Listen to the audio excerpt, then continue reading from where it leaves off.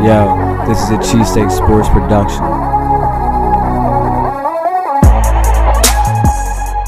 Welcome to Paul's Picks Week 6 recap. I went 8-6 on the week, which gives me a 60-33 record for the season so far through the first 99 games, which is nice. That's really nice. I'm just glad I made it.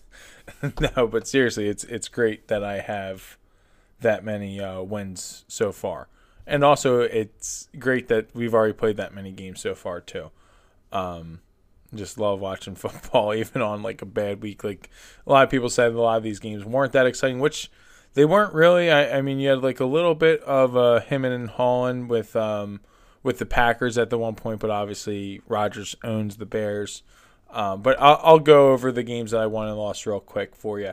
So the Bucks won 28-22. I had them as a dub.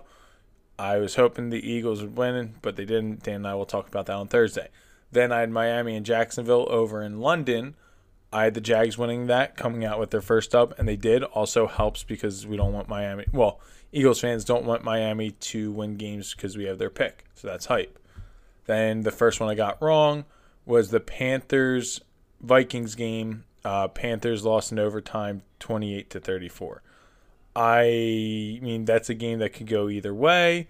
So it's not, it's not the end of the world. I felt like I had a good process on it. I mean, obviously, if you guys didn't catch the game, definitely watch that last drive by Sam Darnold in regulation. That was crazy. He just went all the way down from, I think it was it was a 98-yard drive to get it going, which is just amazing. Anyway, the other game I got wrong was the Packers versus the Bears. I went with the Bears, went for a little upset. It was mostly close, I guess. Like I was saying, it was kind of there because it was 7-10 going in at half, but then the Packers kind of just pulled away. But I mean, it was 17-14. Then Rodgers just put it on ice, basically. So that was another loss I had. Then two wins that I had go back to back with the Colts 31-33 victory over the Texans. That was easy. And then the Rams 38-11 over the Giants. That also was easy. So those were like two of the also high played for survivor pools. So I actually did take the Colts this week. And I mean, I won pretty easily. So that's nice. Then we have the Chiefs beating up on the Washington football team 31-13. Got that one right as well. I mean, Mahomes was very sloppy in the first half. This game had a lot of turnovers at just in bad situations. But, I mean, it is what it is, and it's football, and we love it.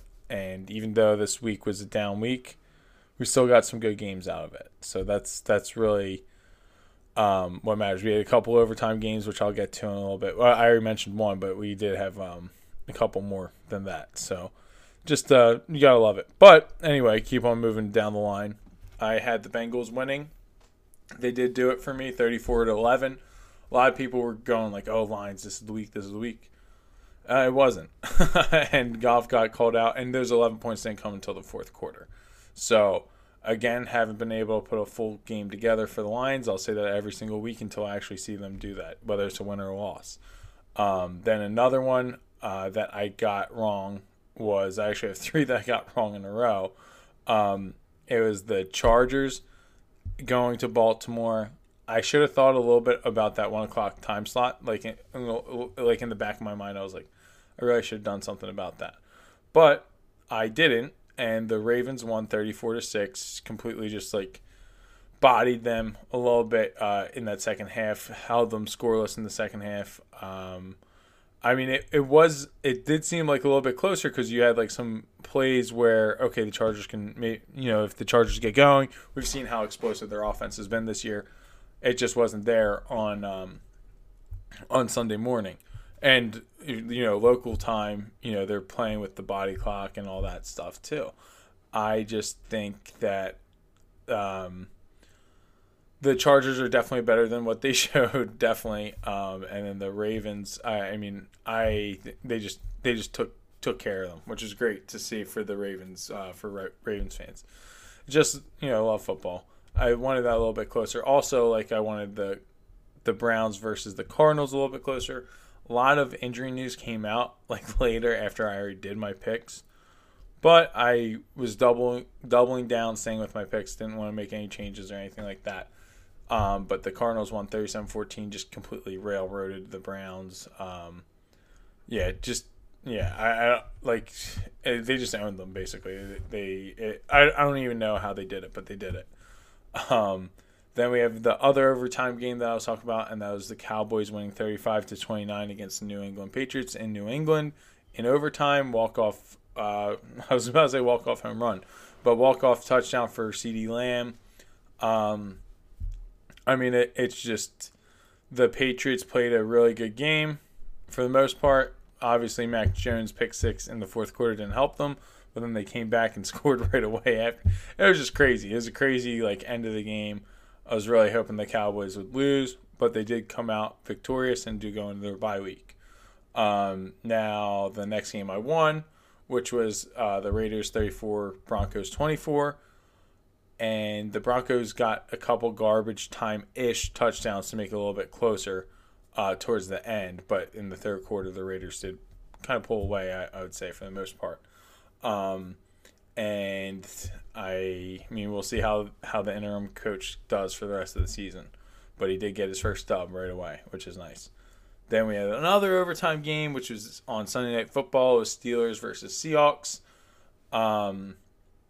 I got that one right with the Steelers winning 23-20. Geno Smith got strip sacked. Well, yeah, I guess that's technically a strip sack because I'm pretty sure he was still on his side of the line of scrimmage. But T.J. Watt, he's just a beast. Poked that John right out, and then the Steelers won in overtime. Then the Monday Night Football game was probably the most exciting game of the week, in my opinion. Back and forth. I think it was 7 lead changes or something like that.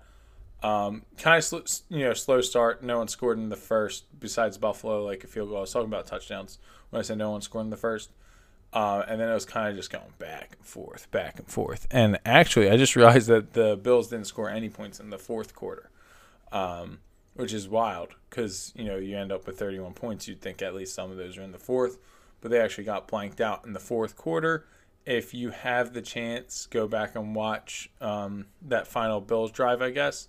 Just tell me what you think about the play calling or the situation and how you feel. If you watch the fourth quarter, I think that's probably better, but obviously not everyone has the capability to watch a whole quarter. I don't think they put those out on YouTube or anything like that, but I'm sure you could find highlights about that last drive from the Bills and Josh Allen.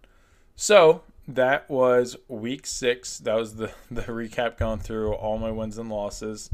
Like I said, a couple I'd like to get back would probably be, the Cardinals and then the Ravens, which are two of the more lopsided losses of the day going against me.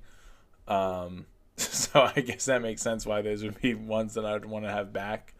Also, I did terrible in fantasy football this week, which stinks. Always hurts. Big hurt piece.